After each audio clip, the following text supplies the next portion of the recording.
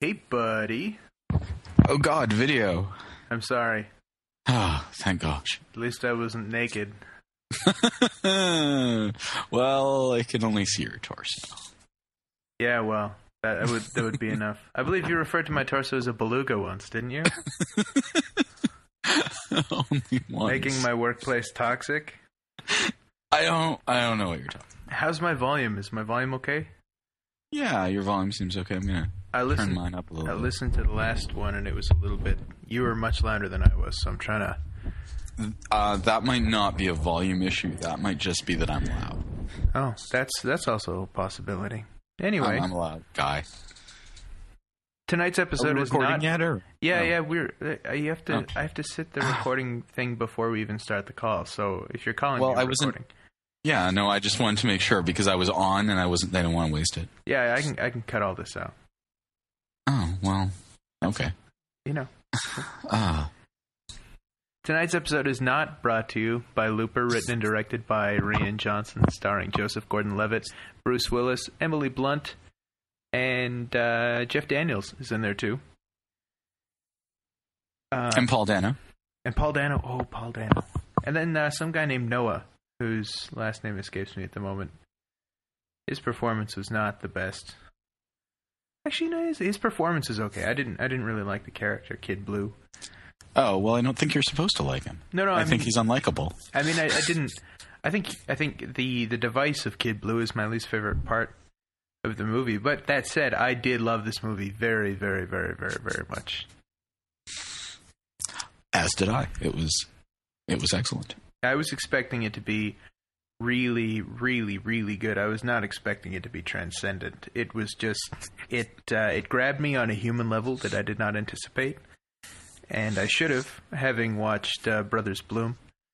Because that movie was just silly, and it was also extremely human, and I really enjoyed that. But this movie was very serious, and not silly at all, and still very humanizing of all of its characters. And my God, is Joseph Gordon-Levitt the dreamiest motherfucker in the world.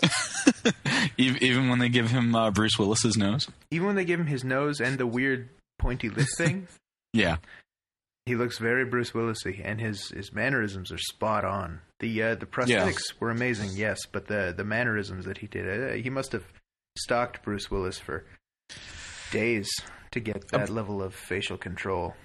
I understand he did a lot of research and watched a lot of Bruce Willis's old films. I have to say that I went into this movie effectively cold. I knew who was in it, and I knew it was somehow about time travel, and that is literally like it. Mm-hmm. So I had no idea until it became relevant to the plot, and it was revealed by the film that I'm just going to say right now that if anybody's listening to this without having watched the movie, then you should stop right away.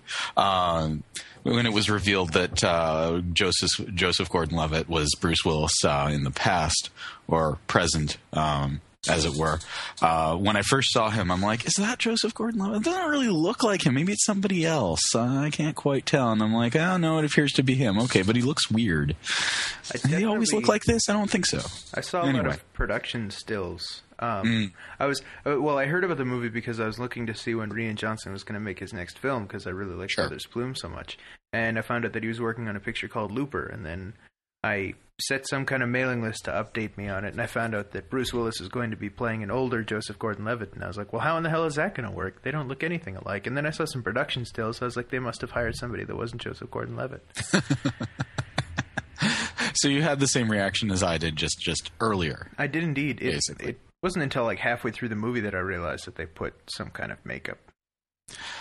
I figured it once I was like, man, they're credibly the same person. I was like, they must have done something. I'm like, that would explain why I was confused at the beginning. But there's a scene where Joseph Gordon-Levitt laughs at a child and his eyes pucker at the sides just the same way that Bruce Willis does when he's being all serious but also regarding a small child. And it was just it's wonderful. Looper was billed to me as a knock-around action thriller involving time travel and some interesting philosophical discussions about having to kill your future self. But it turned out to be a story of redemption and a story of hope because of the Rainmaker. That little kid just stole my heart. I was really nervous when he showed up that once he was established as a main character, I thought it was really going to be a lot like, what's his name? I want to say Brendan Walsh, who played the kid in Shane. Oh, okay. Have you seen Shane? No, I read the book, though. God, Shane is the worst. People they say it's like a classic Western, and the guy who plays Shane does a pretty great job, but there's this little kid, and this little kid looks up to Shane as some kind of father figure, and every third scene he'll go, Shane! And then ask him some inane question about how to chop wood or shoot a squirrel or some bullshit like that.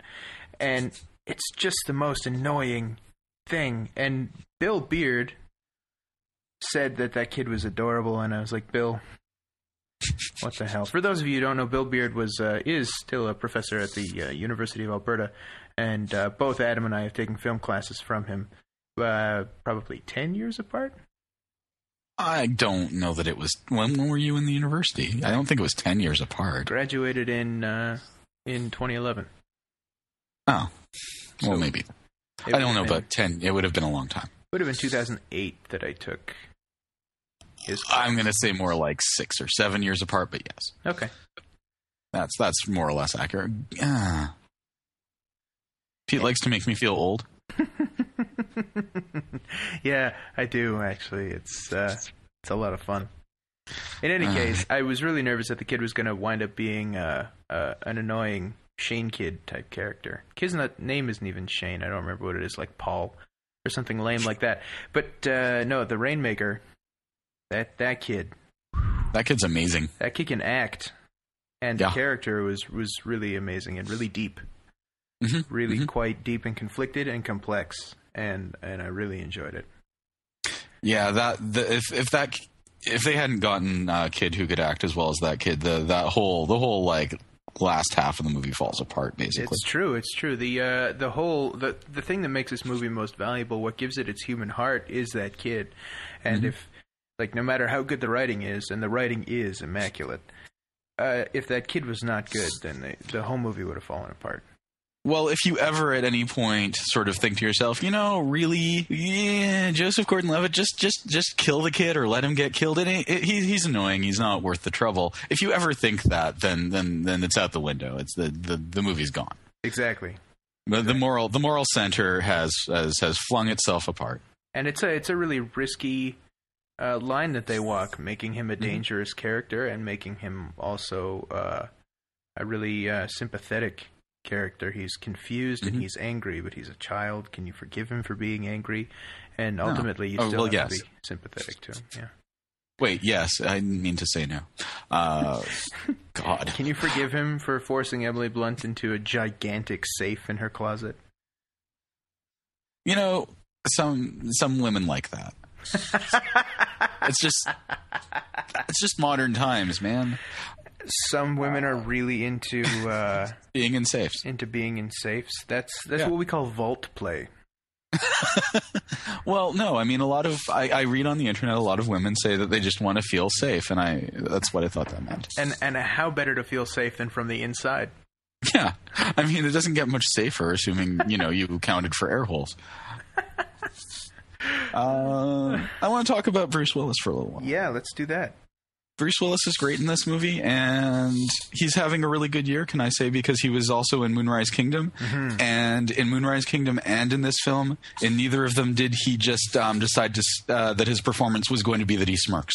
That's right. There was no which smirking. He's falling back on a lot lately. And there was no TV dinnering. There was a lot of depth. I don't know what that means.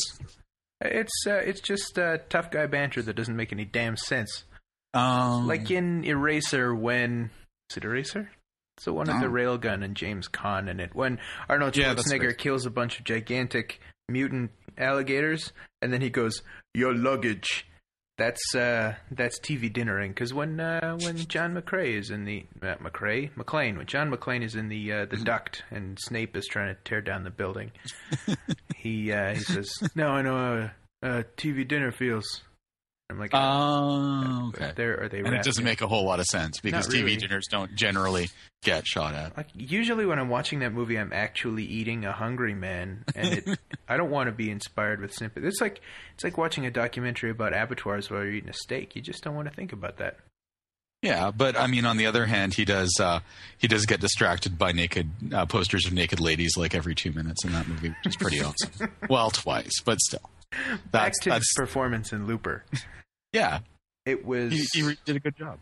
Yes, there was. What I was surprised was he's usually so tough, and in this movie he is tough, but his toughness is all wrapped around pathos of having lost his wife, which is not a character that Bruce Willis usually plays. If there's tragedy in his past, it's usually a divorce, something light, something fluffy. Like in Red, the lament that he didn't really have a youth. He sold it to the United States government. But in this case, he was in love with a woman, and he lost her brutally. And it was because he was sad, angry, and wanted vengeance that he was here. And that gave him an extra bite to me. That made him a lot more relatable. Yeah, well, the movie does this really excellent job of pulling you back and forth in terms of who you think is right about things. Because, I mean, Joseph Gordon-Levitt comes across as being, basically a cad. Well, not even a cad, like a terrible person, sort of like a douchebag. Yeah, he's living for the moment. He's selling out his friends because he doesn't have much choice. Well, he chooses not to have any choice in the matter. He's sold out pseudo relationship with Piper Perabo and taking all kinds of eyedropper drugs. Yeah, he's not. I mean, you can see that the world is not a nice place to live in. You can kind of understand why he's made his choices, but they're still not. They're not responsible choices. He's kind of a dink. And when his future self comes back, having experienced what his future self has and learned to become an actual person, basically, and comes back and takes him to task, like I think we all want to do to our 20 years previous selves. 16-year-old me. I was 20 years ago. All right, stop it. I was probably a little dick, though. You were probably a dick when you were 3, and I think that you should I think a talking to might have straightened you up a bit. I probably would have just ignored myself and kept playing with the Ninja Turtles that I had. You probably would have stolen your Ninja Turtles and been like, these are going to be more valuable to me in the future. I'm taking these. Is that what happened to my Raphael? God damn it. Yeah, in like a year, you're gonna go back and do that, and you're gonna understand. Anyway, so. Yeah, so I mean, you've got douchebag younger Bruce Willis and Bruce Willis taking him to task, and that all seems like you're on Bruce Willis's side. You're like, yeah, no, your younger self is a complete tool. And then he gets to the point where he's like, and in order to fix all this, I'm going to go murder small children. And then you sort of like go, wait, you lost me, Bruce Willis, a little bit. And then you're like, well, now who am I going to side with? Everybody's stupid. And then, Joseph Gordon-Levitt starts growing up and realize, for partly the wrong reasons, but eventually, makes an acceptable moral choice. And it's the tension that goes back and forth between those things is really good. And it never feels out of character. It never feels like anybody just, for plot purposes, decided to act a certain way. It always feels like they were motivated by something that's been well established, that there's reasons for what they do, and their reasons are understandable even if you disagree with them. This movie is so, it's... For a time travel movie, its narrative is not extremely difficult to follow, which points to me some really elegant storytelling. But in order for that to occur, there's this rich web of thought that has to have gone in around it in order to make the parts that you see intelligible. Mm-hmm. There's so much work gone into that. It was really, really amazing. It was head and shoulders above any of the movies I've seen this year because it was... It illustrated a simple story without obfuscating the point, getting mired down in the physics. No, well, it was willing to take an appropriate amount of time before getting to what one would consider the real plot of the film. It took, I would say, half an hour to 45 minutes before Bruce Willis actually even showed up to set up all this stuff slowly enough that you have time to grasp it. It gave you an example of what can happen so that it didn't just it showed you, it didn't tell you.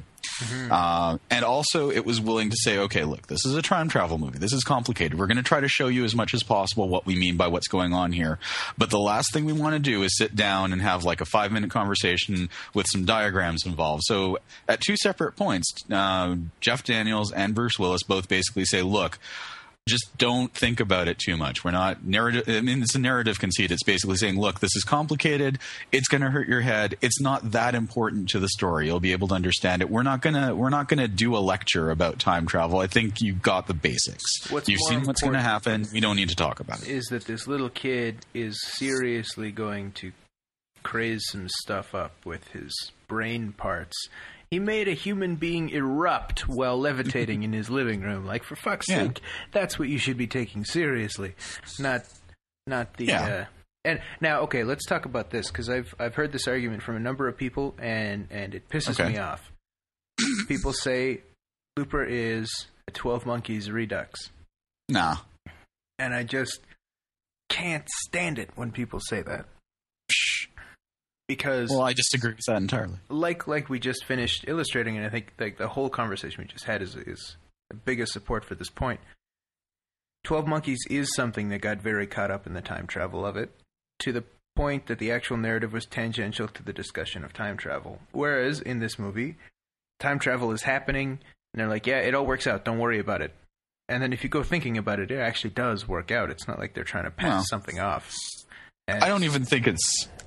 Because the thing is, let's say at the top of the movie they get into a protracted discussion about time travel and how it works, and then an hour and some later, the movie has really ceased to be about time travel per se. I mean, the actual and anything to do with time travel has, except for one final plot point, really happened at that point. Yeah. Bruce Willis is back. Nobody's traveling through time anymore. It's honestly not worth getting into. All you really need to know is this is what happens when people travel through time. This is what a loop is. This is what they do to people who don't close their loop. This is what happens, and that your past, your physical presence in the past affects the physical presence of your future self, and you're good. That's really the takeaways. And they don't pile them all up in 5 minutes. They take 45 minutes or so to show you the gist of this sort of thing, so it's largely intuitive. And it was so agonizing, that scene with the guy who didn't close his own loop. Oh man, where they carve the address into his arm and then amputate his present self's nose and then ears, and that kind of body terror is something that I really appreciate. Gore is something that's abounding in cinema these days, to the point where you can't hear over the gore noise. The signal to noise ratio for gore is just out of control. You can't see me right now, but I'm rubbing my face in an exhausted manner. I believe you. That was something that inspired in me some serious body terror, some very freaky feelings, and there wasn't any blood, as a matter of fact. No. He just kept losing body parts, and that's retroactively, as it were. Exactly, and it was just awful. Awful. In a really almost good way. expected. Yeah. I almost expected that they were going to pull some sort of like thing where he shows up and like Paul Dano's still whole, and they were like, well, we just had the firm intent that we were going to do these things and we hadn't done them yet. But they didn't do that. That Paul Dano's basically in a tank at that point. That was and they make the point that this isn't something they want to do all the time. That's something that, may be problematic, but they don't have a better solution. Yeah. Well, they whittled him down to a torso to the point where he couldn't even open the door. And, I would never want to be a torso. There was a Metallica music video, for one, where some guy has locked-in syndrome, or he's just a torso or something. And it's just the worst. The worst thing I can possibly imagine is being locked in. Yeah, that music video is footage from the movie Johnny Got His Gun. Oh, really? I didn't know that. Yeah. Yeah, it's based on a book. And they used footage from it for the video, is my understanding. Either that or there wasn't a movie and they just adapted part of the book for the video, but I'm pretty sure it's just from a movie. They put some kind of paper hat on his face. Yeah. Well, something like that. It was weird. Yeah, it was upsetting. Yeah, it was very... Not just because it was Metallica. You hate Metallica. I do hate Metallica. I don't know why you hate Metallica so hard. I had a brief and intense fling with Metallica when I was in high school, and like then I was Lars pretty much Ulrich done. touch your pee-pee?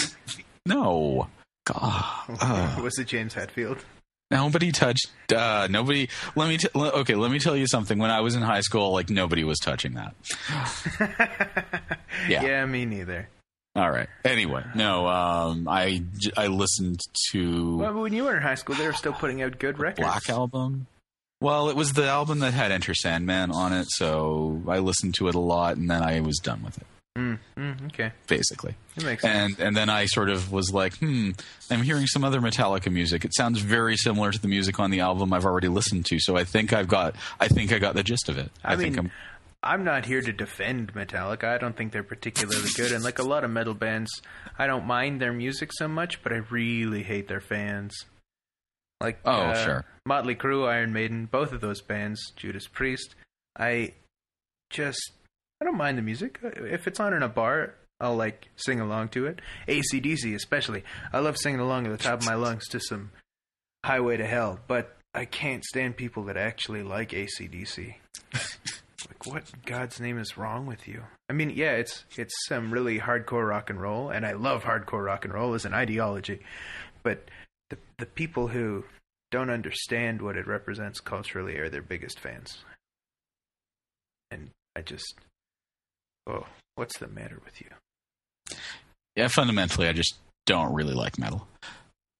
Or whatever that, or hard rock, I suppose. That whole blue collar heavy metal, hard rock, hair metal scene.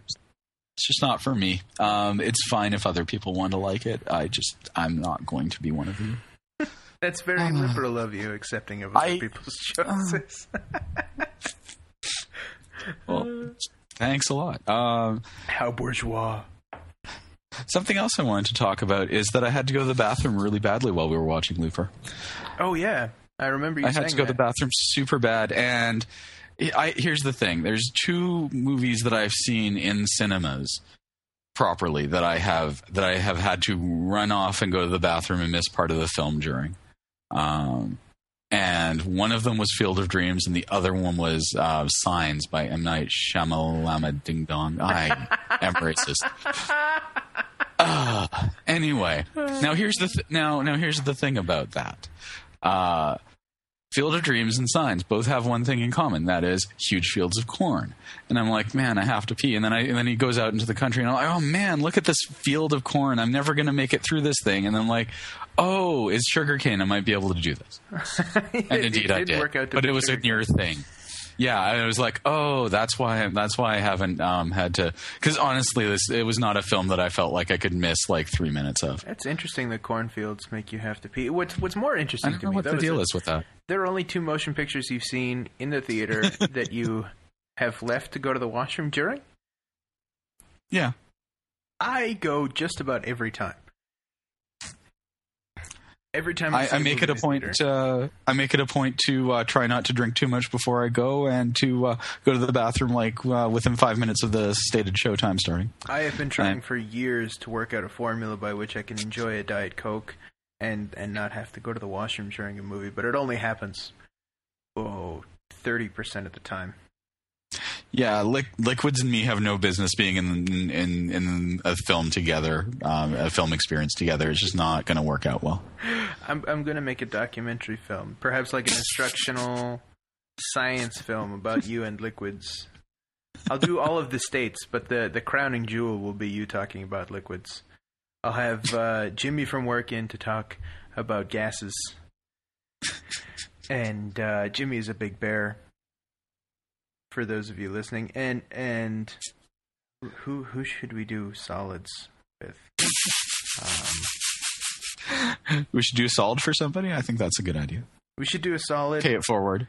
We should do a solid with Christopher Walken. I want Christopher Walken doing. I think we don't need other people. We just need Christopher Walken to be. Well, you need to be in the Liquid video at the very least. If Christopher Walken does the solids and the gases and the liquids, then at least you need to make a cameo appearance, because I need you in a motion picture with Liquids now that you've said you have no business being in a film with Liquids. I'll cast you as some kind of Aquaman. Christopher Walken can ask you for advice about the ocean floor, and he'll be like, Adam, like Christopher Walken. Yeah. Yes, Christopher Walken. Adam, what can you tell my wonderful audience about the ocean floor? Christopher Walken, I know nothing about the ocean floor. I have no business being in this film talking about liquid. No business at all. You know, I was told that you have no business being in a film with liquids, but I think that's simply not true. Chris, can I call you Chris? Don't you maybe have a story about cream you could be telling right now? 2 mice fell in a vat of... It's probably not even very good right now. I can't hear myself. There's no monitoring on this. I can only hear you, and that was probably atrocious. We're going to get letters. It's fine. Maybe we'll get letters from Christopher Walken. If Christopher Walken had to send letters to everybody who did a bad impression of him, he wouldn't be able to do anything else all day. That's true, but we're far more influential than you think we are. I don't think there's any way to gauge our influence yet. Our first podcast is yet to actually hit the internet. As we're recording this podcast, the first one is not even up yet, but we are already big in Japan. I like to think that's true. It is true. They're very short over there. Oh.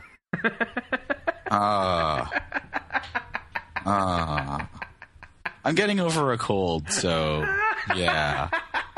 I should not be so pleased with myself about that joke, but I really, really am that pleased. We're not bigger than Mothra. We're not bigger than Mothra. That's true. It's true. There was one time in high school I was driving in a car with some friends of mine, and my mother is something. This is an important point. My mother is something to be feared. So we're driving in a car, I think to Brewster's, and we were talking about doing things that we shouldn't do. And I said, well, no, we can't do that tonight, or my Mothra will catch us. And I had just misspoken. I didn't mean to call my mother Mothra, but I did. And the entire car erupted. 4 teenage boys just started going, "Kara! Kara! Kara!" And I don't even know if that's a Mothra sound. I'm gonna, I as an authority on Japanese monster movies, I'm gonna tell you that it's not. Well, for me, it has been. That's always Rodan, if anything. What's a Rodan? Rodan or Radon? In Japanese. Rodin's a sculptor from the Renaissance, isn't he? No, that's Rodin. He did a naked guy? Rodin is a large... He also did some sculptures. Hey-o! He's kind of like a big pterodactyl. I like pterodactyls. You're... A lot more than moths. The Rodin flies fast enough that he creates sonic booms that cause massive destruction, and he's got, like... stalagmites? Those are the ones that point down, right? Whichever one points down. Stalactites? Anyway, stalactites like on the bottom of his torso, so for reasons that I've never really understood. Anyway, he's one of the early Toho monsters. I think Rodan was the next giant monster film they made after Godzilla, actually. If I recall correctly, and I probably do. Wow. We should do a Godzilla movie so that you can educate me and our listeners. We could do many, many shows about Godzilla if it was just me talking about Godzilla, because I have a lot of things to say. You are a king. You are the king of Godzilla in your social circle. In my social circle. Let's say. In the universe. But this being a solipsist, you're basically the king of the universe in terms of Godzilla knowledge. Well, that is true, and I can only assume that I'm the one who's writing Wikipedia articles while I sleep. Yeah. Yes, wait, what? You write Wikipedia articles on Godzilla while you sleep? Well, where else would they have come from, Pete? You could have done them while you were awake. Is there something I'm missing? No, I don't remember that, though. See, the point is I don't remember doing it, so it must have been while I was asleep. Oh, I see. Because there are Wikipedia articles on Godzilla that you don't remember having written, and because you're the only person in the world who knows about Godzilla enough to write a Wikipedia article on them, it must have happened while you were sleeping. That's my entire point. I also, by extension, must have made every Godzilla film. That's true. It's true. You're like the Kim Jong-il of Godzilla movies. Actually, probably Kim Jong-il is the Kim Jong-il of Godzilla movies. Kim Jong-il made some kind of giant monster movie, which I would love to see. Desperately want to see that. What in hell? How do you... Can you get it? Can you get it? Or is it like that Tears of the Clown movie? I don't know. Actually real. I don't know how you see Kim Jong-il's cinematic oeuvre, to be honest. I understand they actually hired like a special effects guy from Toho to do the special effects. No way. Yeah, wow. I know that you can get press passes. If you go through a shady guy in Shanghai, you can get press passes to go in as a tourist. Like, they only admit 6 tourists a year to Pyongyang, and they're constantly surveilling you. You have bodyguards, tour guides that are always making sure you don't step out of the approved environments. But I think we should go as film critics. We should bill ourselves as giant Western film critics, like Ebert grade film critics, and they wouldn't know the difference. They don't fucking read Variety magazine or anything like that. You don't know that. They could be well versed. They could be like, well, we've never heard of you. It's like every 5 years they send somebody out to get a cultural snapshot of the United States, and that's it. They don't care what's going on in Canada. If we tell them that we got big in the last 5 years since the last time they sent out a guy to have a look at what's going on, and that we're from Canada, they wouldn't have any idea. I don't want to cause an international incident. I do. Oh, okay. But we'll come in and we'll just say that we're there to see a few things about Pyongyang, and we're also there to view some of Kim Jong-il's oeuvre, as you so eloquently put it. I don't think that's how I put it. Yeah. I'm gonna have to listen to this later, but I don't know if that's what I said. No, you definitely said like oeuvre or something a lot less pretentious than the glotterization that I just thrust upon. Well, I have like 13 years of French. Ugh. I have 12-ish years of French, and I speak much more German than I do French. I only have 4 years of German. Yeah, but you probably went to Germany. Yeah, but I also went to France. Oh, well, then I have no explanation. And Quebec. I've been in French-speaking places longer than I've been in German-speaking places. I think. Yep. Well, maybe German just makes more sense to you. It does. Maybe a lot of German things make more sense to you. Hey. Like National Socialism. No. Smart post-World War II economic policy makes a lot of sense to me. National Socialism does not make sense. Oh, I see what you're doing here. I don't know what you're talking about. You bastard. That Looper's a hell of a film. That Looper is a hell of a film. I think that Rian Johnson should make a lot of movies. I think he's turning out to be quite a Christopher Nolan. Now he's worked with Joseph Gordon-Levitt twice, so that's one prerequisite down. Actually, 3 times. Joseph Gordon-Levitt did appear in Brothers Bloom. He was a bar patron in the scene in Berlin where the guy says, "Make way, make room for the Brothers Bloom," and then the Brothers Bloom come in and have a party time. It's a lovely scene. But Joseph Gordon-Levitt and Rian Johnson going to take over the world. You know, Brick has a pretty good sense of humor. Brick has a wonderful sense of humor, and the jargon is like chèvre. It's just like a delicious cheese on top of a wonderful artisanal cracker that is this movie.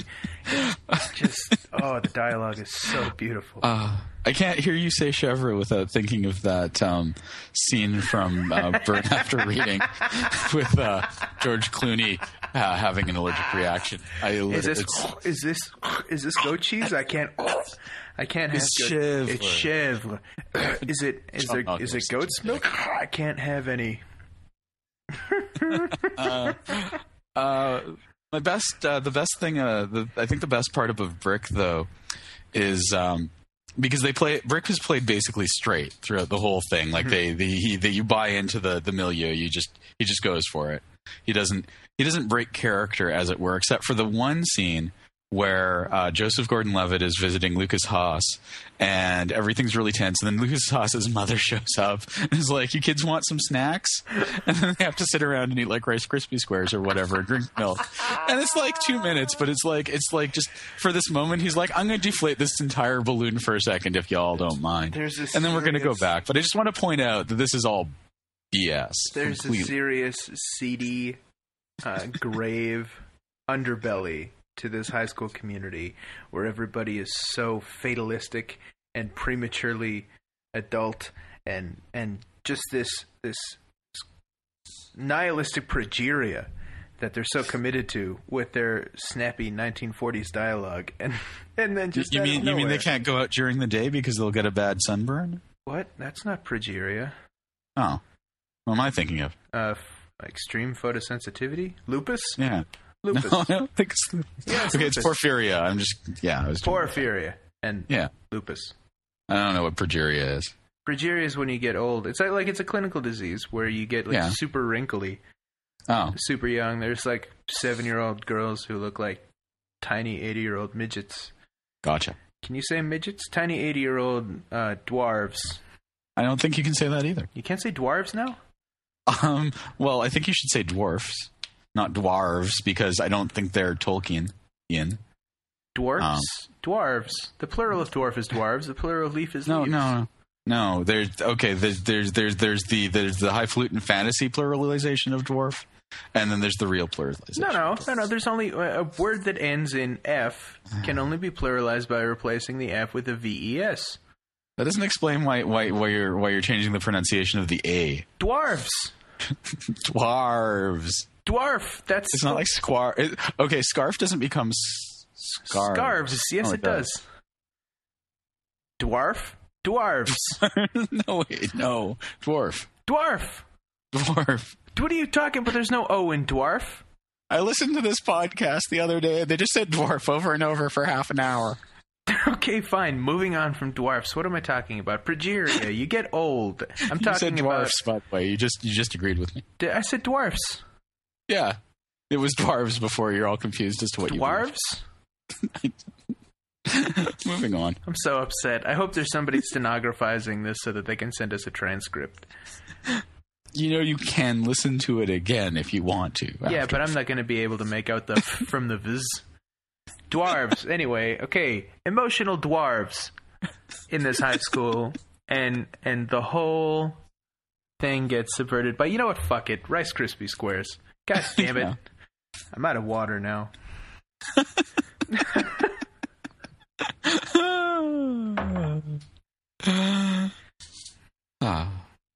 Excellent.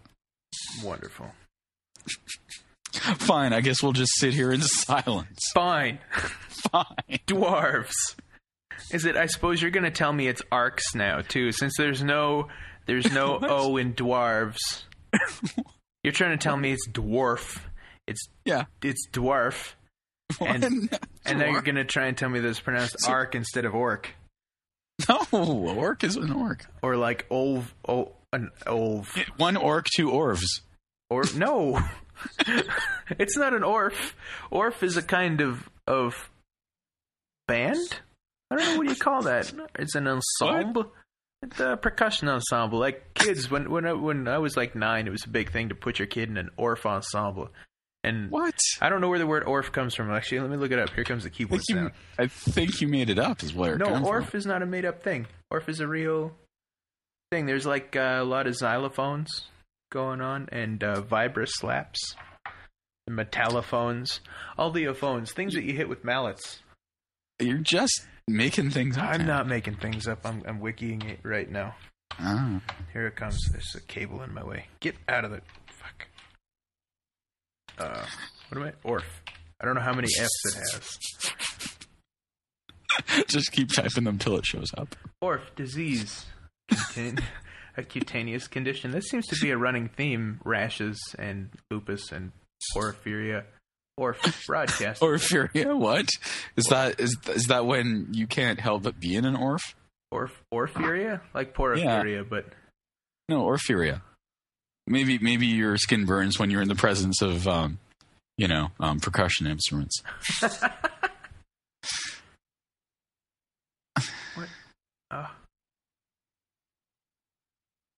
I think people might have yeah, just yeah, lied yeah, to yeah. you for a kid. Orff Schulwerk, or simply the Orff approach, is one of several developmental approaches, including the Kolde method, Simply Music, and the Suzuki method, used to teach music education to students. It combines music, movement, drama, and speech into lessons that are similar to a child's world of play. It was developed by the German composer Karl Orff and colleague. A German. And you really like these? It was from the consistent. 20s. It was developed. in the 20s.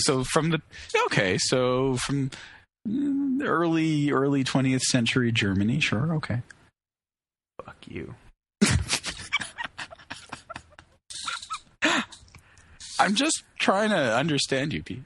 There's xylophones. Okay.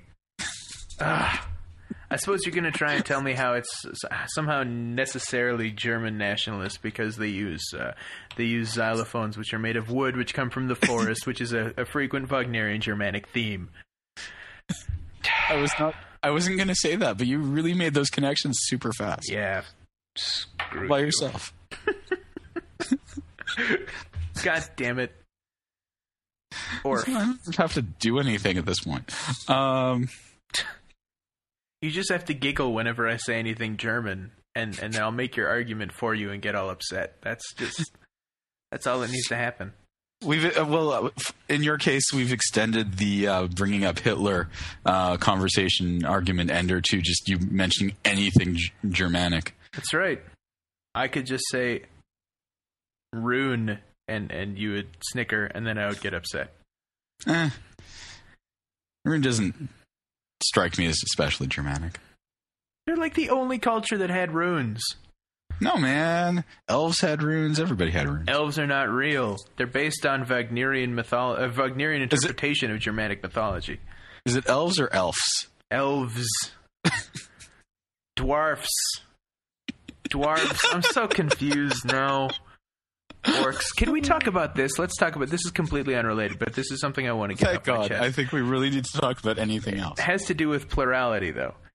Okay, that's cool. It doesn't have anything to do with dwarves. So like Maya Deren. What? There's a Maya Deren short film where there's like two of her. Anyway. Okay, no, it has nothing to do with her. It has everything to do with the word dominatrix. Okay. Okay, plural of matrix is matrices. Follow me here. What's the plural of dominatrix? Dominatrices, right? Or at least it should be. It's the whole moose, meese, goose, geese conundrum. Here's the problem, as I see it. You're attempting to apply consistent rules to the English language, which is itself completely inconsistent rule-wise. But when you have a word that is clearly based on a Greek Latin portmanteau, like the word dominatrix, just like the word matrix, and it ends in an ix, and matrices is pluralized with a ces, shouldn't the word dominatrix be dominatrices as well? I would like you to unpack that. What portmanteau is matrix portmanteauing? Trix as in complex, and mate as in a thing, an organizational thing. You know what? Don't call me on the details. The idea is here that I speak fast enough. No. You don't pick up on that. Then you should be podcasting with somebody else. I'm not convinced that the word matrix, because it ends in trix, sets the rules for every other trix ending. What other trix ending words are there besides dominatrix? Trix serial. Yeah, which I maintain. If you have a multitude of tricks, I'm having a bowl of tricks, not a bowl of trixes. No.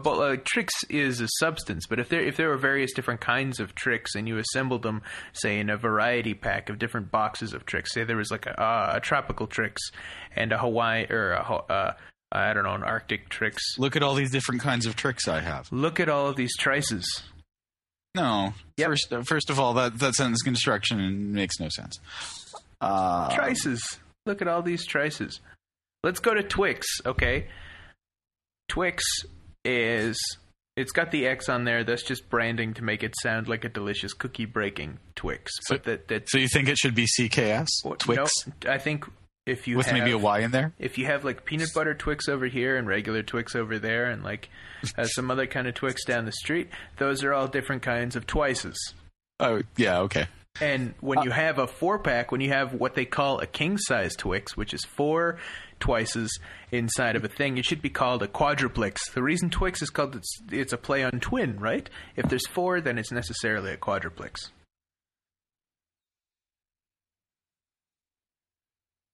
Wouldn't 4 Twixes be a Quix then? A Quix? How to be a Quix? No, it's a quadruplex. No, because 2 Twixes are a Twix. So one is just an Ix. Then you got a Twix, a Thrix, and a Quix. Okay, no, 2 Twices is a Twix. Oh, no. No. See, you said that it's called a Twix because there's 2 of them, so you have to extend that now. Oh, okay. Then Ix becomes an affix. Oh, God. Yeah. There was a beep. Did you hear a beep? I didn't hear it, no. I think that was my brain overloading. I propose that in Britain, Twix is spelled Twyik's. ICKS. Twix. Propose prescriptively, or you're actually telling me that? No, my theory is that this is the case, and the only way to find out would be for me to go to London. I'm going to London in a few weeks. What? Yeah. Is that where your concert is? No, coming back from Florida and then going to London. What? Well, this is the first I've heard of that. Well, yeah, I'm going to visit the London School of Economics because I'm going to... Twix. This is a chocolate biscuit made by Mars Incorporated, consisting of a biscuit finger topped with, topped with caramel and coated in milk chocolate. I know what a Twix is. It appears that Twix is branded as Twix in all cultures, not just Canada and the UK, but also Austria, Belgium, Denmark, Finland, France, Germany, Greece, Italy, Luxembourg, the Netherlands, Norway, Poland, Portugal, Spain, Sweden, Switzerland, and Turkey. Noticeably missing Liechtenstein. Well, steampunk Twix is probably spelled that way. Steampunk Twix. Yeah. It's got little gears in it. It's not pleasant. It would not be pleasant. I don't think that that industrial era confection had gears in it, contrary to what you may be positing. No, but steampunk is the portmanteau for gluing gears to stuff, is it not? Yeah. I'm kidding. Steampunk's fine by me. I would like to like to make fun of it. I would like to make a coal and steam powered computer. I think that would be. I think that's been done. Has it? Yeah, difference engines and whatnot. I think people have built those. No, not a difference engine, like a functioning something that can run macOS, but draws its power from coal and steam. macOS? Yeah. You mean Mac OS? macOS. Oh my God. I'm learning a lot of things about you lexically today that are making me question things. What's wrong with macOS? Well, because nobody says that. Was that me that just received an email, or was that you? I did not receive any email. It was me. It's from my aunt. How's your aunt these days? She's pretty good. All right. This is the one that talks about removing skin from burnt penises at the Thanksgiving dinner table. Gotcha. Uh-huh. Right. I suppose I should go into some explanation for people who are listening. At the Thanksgiving dinner table, my aunt, who's a nurse, will sometimes tell us stories. And one time, she had a patient in her emergency room who had relations with a pie because that kind of recreational activity he had witnessed on a particular American film. But he got third-degree burns on his wangus, and so brought himself down to the emergency room at the Royal Alec Hospital, and my Aunt Lynn had to remove this skin hanging off his weenus. Now, they have a tool that they use to take skin off burnt fingers, and it's kind of like a brackety condomy thing, but it's designed for a finger, not a wangus, and this gentleman was, despite his desperation, evidenced by his fucking of a pie, rather hung. So they did this. She finished her Tim Hortons coffee, rinsed it out, cut a hole in the bottom, lined it with gauze, stuck it on there, and used it to jimmy off the remaining skin. And that's my Aunt Lynn, who just sent me an email. I like to think that she Not only did she finish her coffee, but she leisurely finished her coffee. She didn't like slug it back. She's like, I'm going to be a few minutes. I just want to enjoy my coffee. I'll tell you when I'm done. Just hang in there, sport. Just trust me, what you're feeling now is probably not going to be as bad as how you'll feel in 10 minutes. It's going to be much worse. And then you're going to have a blasted sapling all shriveled up, just hanging out from between. I would assume that like American Pie 2, she gave him some salve that hurried things up a little bit, and he was able to decide not to have sex with the exchange student and marry Allison Hannigan instead. Mm-hmm. Yep, absolutely. That's what I choose to believe. Salve is a word that is not used often enough. I think it's used as often as is appropriate. I mean, you can't use it for everything. No, you can't. I mean, so let's go out for some salve. I've always wondered, I don't want to do that. Oh, well, I meant pizza. I just think salve needs to be used more often. Well, you don't go out to like an ointment bar or something like that. Maybe. Go to the lotion bistro. It's called the Body Shop. What's the difference between a cream, a lotion, an ointment, and a salve? And a balm? Well, okay, an ointment I think has medicinal properties. Okay. I don't think you would have I don't think you would describe something that just, makes your hands softer on an ointment. Okay, so there's the ointment. What about unguent? Distinction. Unguent is something that specifically soothes burns. I think it's a subset of ointment. I thought it was like a mammal with cloven hooves or something. No, that's an ungulate. Oh. All right. Yeah, like a dick or gazelle. Gazelle. Yeah, I was gonna say a Malibu, but then ibex maybe. Yeah, an ibex. I think an ibex is a pretty good ungulate. I thought. Wait, isn't an ibex like a bird? Nope. Were those birds they liked in ancient Egypt?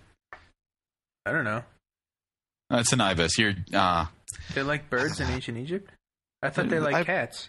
They liked a lot of things. They probably fed the birds to the cats. Oh. Ancient cultures don't get to choose like one thing that they have to go with, right? Yeah, they do. No, like one day we'll be an ancient culture and they won't be like, oh, they just like the internet. They might say that. It's relatively appropriate. It's pretty much what they'll say. Or the television, because it's like a shrine. And destroying our environment. So now we have to live in huts underground. Yeah, with a shrine constructed around a glowing box.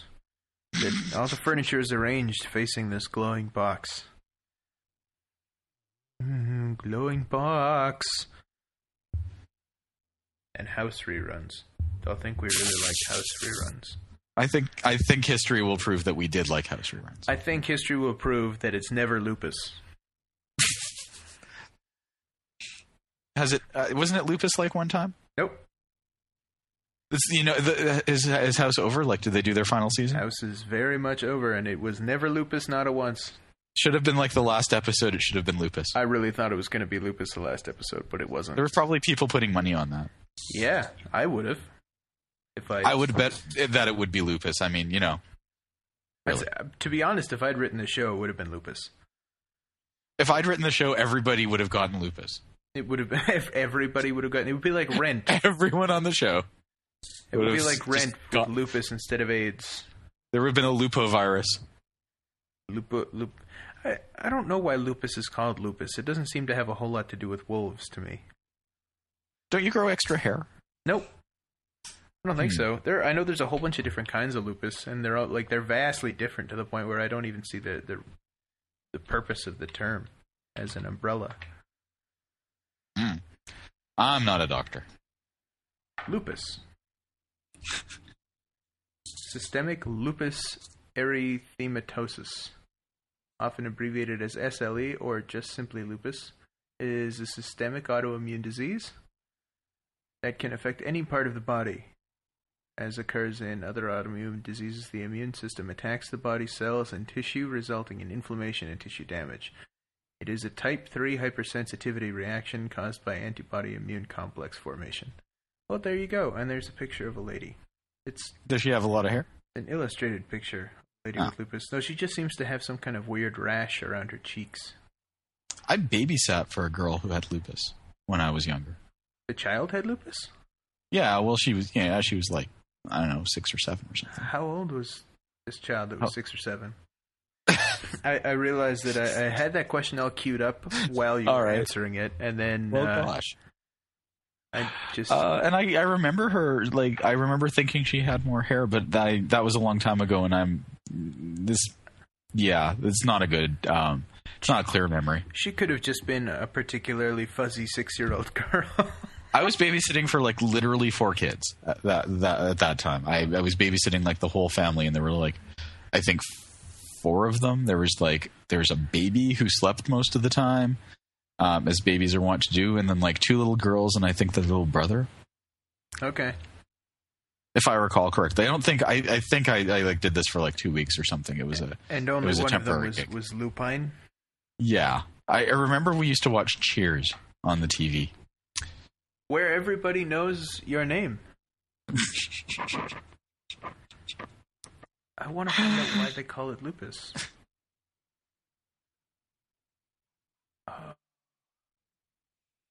Epidemiology is not the same as etymology. No, it's really not. Well, I mean, it's similar. It's not even kind of similar. No, follow me on this. Okay, so etymology is figuring out, like, where a word came from. Epidemiology is figuring out where a disease came from. Nope. They are similar. Nope. Well, what's epidemiology, then? Evolutionary biology would be finding out where a disease came from in terms of microbial. No, and isn't epidemiology like, oh, this disease is spreading, let's find patient 0? Well, I kind of find where it came from. Patient 0 is a relevant question for epidemiology, but it's more the study of how infectious diseases travel across a population than tracing it back to its source. Like, fine. Finding the source of a disease would be more like investigating the microbe and trying to search for the mutation that made it different from the previous version of the flu, for instance. And that'd be virology. That would be interesting, but it would be genetics. It wouldn't be epidemiology. Fine. But there's no hint as to why lupus is called lupus. Its etymology is lost to the vagaries of time, or just you don't want to spend like half an hour looking it up because it's not compelling radio. It's just completely baffling. You would think that would be the most pertinent question to the casual observer. People who are looking up lupus want to know what it is, why it happens, who it happens to, and exactly why the fuck it's called lupus.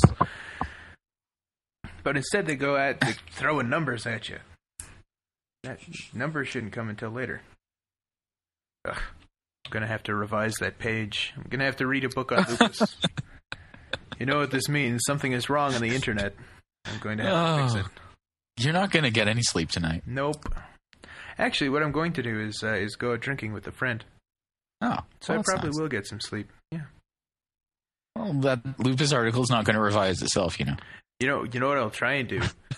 You know what I'll try and do is I'll meet a cute doctor student. I thought you were going to say cute girl with lupus. I really did. I would also meet a cute girl with lupus and pick her brain about the lupus. I will. Wait, are you going to try to meet both of them? You're going to go and like, hey, you have lupus. You're a doctor student. Let's all go back to my place and revise this Wikipedia article. I will not rest or sleep for an instant until I find one girl who is precisely 24 years old, is in med school, and has lupus. Oh, God. And I will bring her back to my place, and rather than having any sort of intercourse, I will just ask her questions about lupus. Oh, I'm afraid that's not going to work because that would be what we call social intercourse. I said physical intercourse, didn't I? No, you just said intercourse, any kind of intercourse. Damn. And it would be more intellectual intercourse than social intercourse because I don't plan on being particularly polite when I ask her questions about lupus. You're going to shine a light right in her eyes? Yeah. Her eyes, which probably are very sensitive because of the lupus.